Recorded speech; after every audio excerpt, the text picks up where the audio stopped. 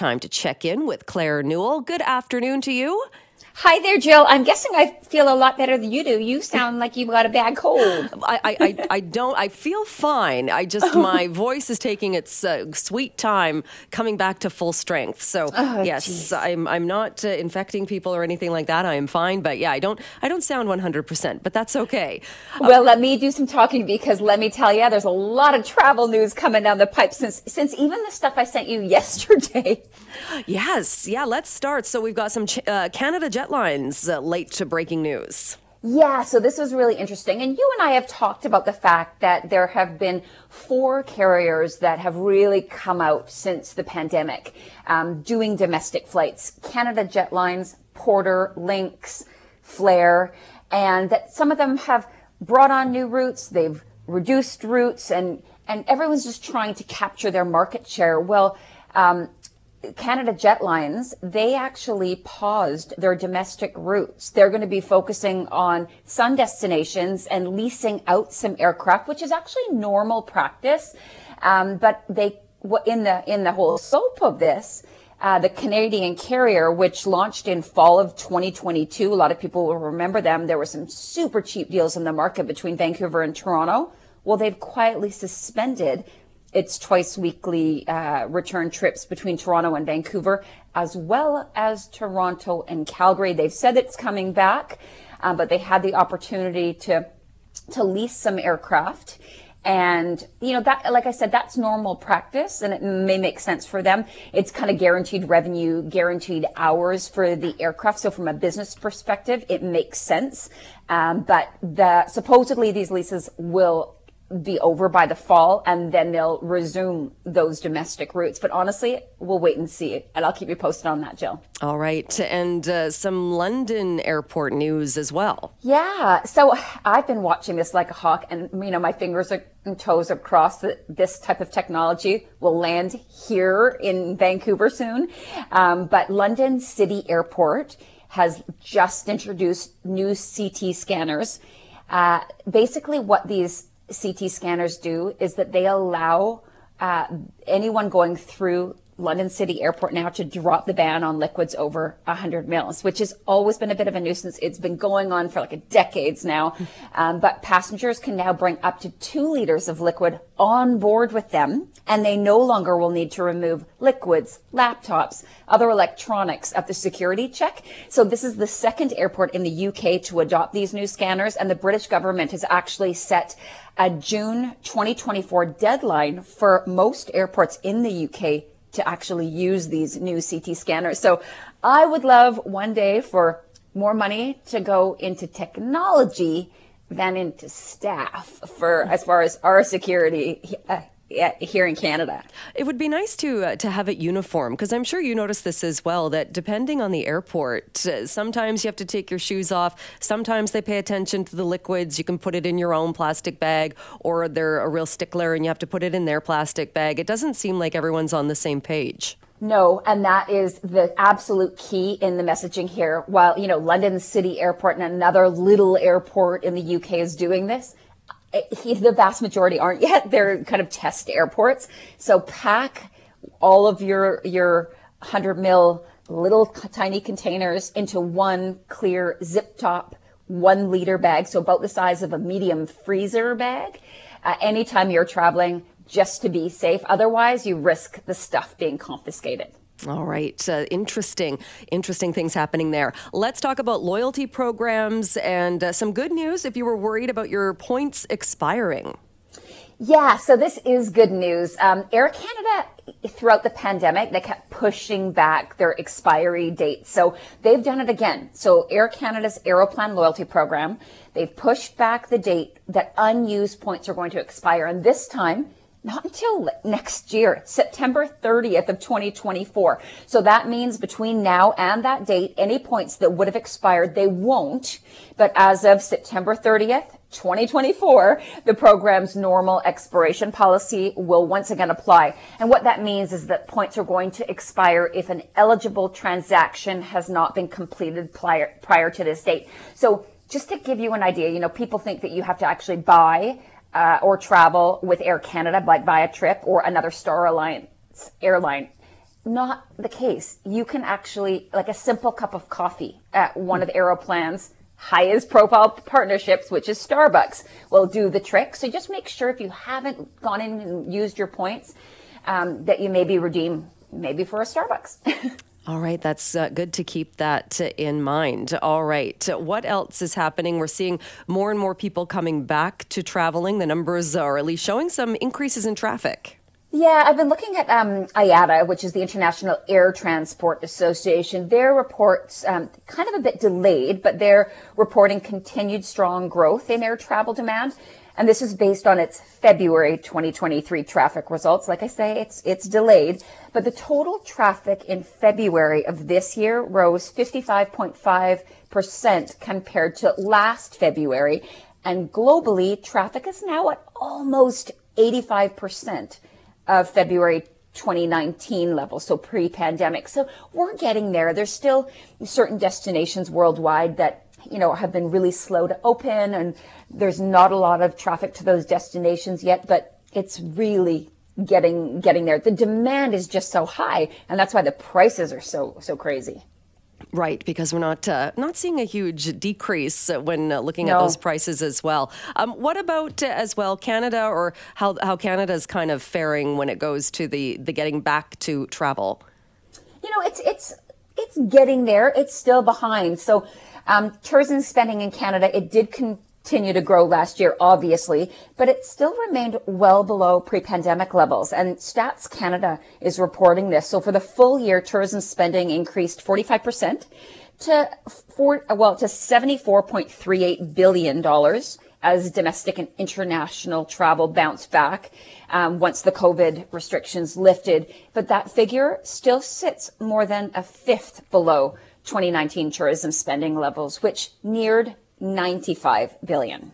So still some ways to go. And I think that, every month we'll start to see things rebound more. And we're coming up to the summer months. And in Canada, that's really high season for our tourism industry. All right. We don't often talk about April being Autism Awareness Month as something to do with travel, but this is a really cool program that one of the resorts is doing.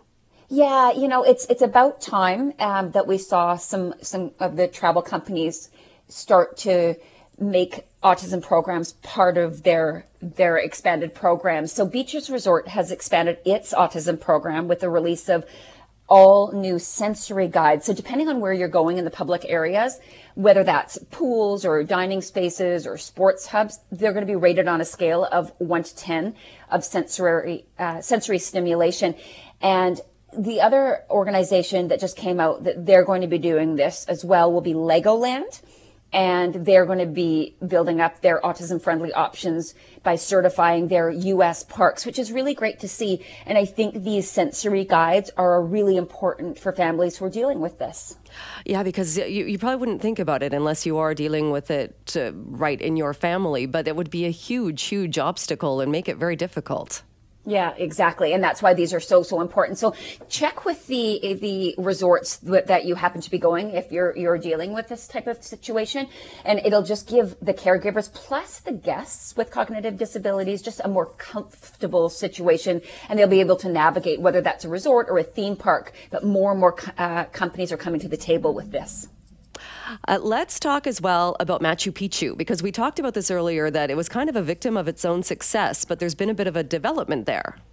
Yeah, so you might remember that it was actually closed for a little bit of time because of some unrest, and it did reopen. But, there are over 1 million visitors annually to Machu Picchu, and the size of it's really vast. So there's 25,000 miles of Inca Main Road to explore, but most go on the Inca Trail. And because of that, there's only a certain number of passes that are given. So no more than 500 people can be on the paths each day. And they almost always sell out, Jill. So what's happened is that they're planning to expand this, and some tour operators are working to build new routes that people can take. One of them is a company called Intrepid, and they've got a new expedition where they're calling it Trek the Great Inca Road. So it's an alternative route to the Inca Trail. And I think this is great because it allow much more sustainable development of that area and allow the tourism to grow without ruining certain sections of that ancient highway, but also helps different communities in that area. So the communities that are part of the Inca Trail, they see tourists and people are buying their wares and spending money with the local people there. But now it'll just open up so much more. And it's about time. This is obviously a really, really popular destination. So it's great to see this. Yeah, definitely. And while we're on the topic of going to exotic and beautiful places, this is an important one. It might seem a little bit odd and out there, but we've talked about this before, the importance of knowing the rules when you travel somewhere. Facing deportation after a nude photo? What happened? What the heck? Yeah, CNN reported this. I'm just like, oh, yeah, a tourist could be deported from Indonesia. He posted a semi-nude photo of himself in Bali, basically from the waist down on a sacred volcano. Total no-no. And it's really important to know things whenever you're going to a destination, because things that may be okay here might not be where you happen to be traveling. You can always visit travel.gc.ca to find out basic laws, things to avoid doing, and also how to respect a destination's culture. So in Bali, not only did they ban foreigners from doing this type of thing, but also renting motorbikes, which doesn't seem like a big thing. And also from making sure, well, they actually require proper visas for international visitors planning to work from the island. And that's a move that will hopefully go after people who are digital nomads, who are living and working remotely there. So I'm going to throw out there a couple of things that you might not realize, but like in Japan, for example, over-the-counter allergy and sinus medication that contains pseudoephedrine, like Vicks inhalers and Sudafed, are completely banned in Japan. You'll get into all sorts of trouble if you take that type of thing. Like you can't wear high heels in historical parts of Greece. You can't use water guns in Cambodia. You can't deface currency in Thailand. It's illegal because it has the likeness of the Thai royal family on it. And so you could land it in jail. You can't chew gum in Singapore. It's been illegal since 1992 because it causes damage to the public transit system. There are so many things, like feeding the pigeon population in Venice, in the Piazza San Marco. It's actually illegal, and you can get a big, huge, fat fine for doing that. So just make sure you know before you go. No, that's all. That's the moral of that story. It's a very good lesson indeed. All right, let's get people traveling. What deals do you have? Oh, geez. I'm going to give you the 7-night Alaska cruise. So this one has to be booked by April 7th. They gave us an extension on this. It was supposed to be the end of March, but it has been so popular. May the 14th, they still have room. 7-night cruise, round trip from Vancouver in an ocean view cabin, $479, taxes of $326. A really fun deal it's actually not just to the island of Oahu, but also to Maui. You can actually, if you make a booking in April with one company, it's Air Canada Vacations, you get entered into a draw to win $2,000 towards your trip. So this is the deal that I thought I would share because it's pretty good. Air and 7 nights hotel, September 26th through until November 28th. So getting into the fall, $799. Taxes of $451. So you might want to consider that. And then a cool thing to Puerto Vallarta, July 18th through until September 26th.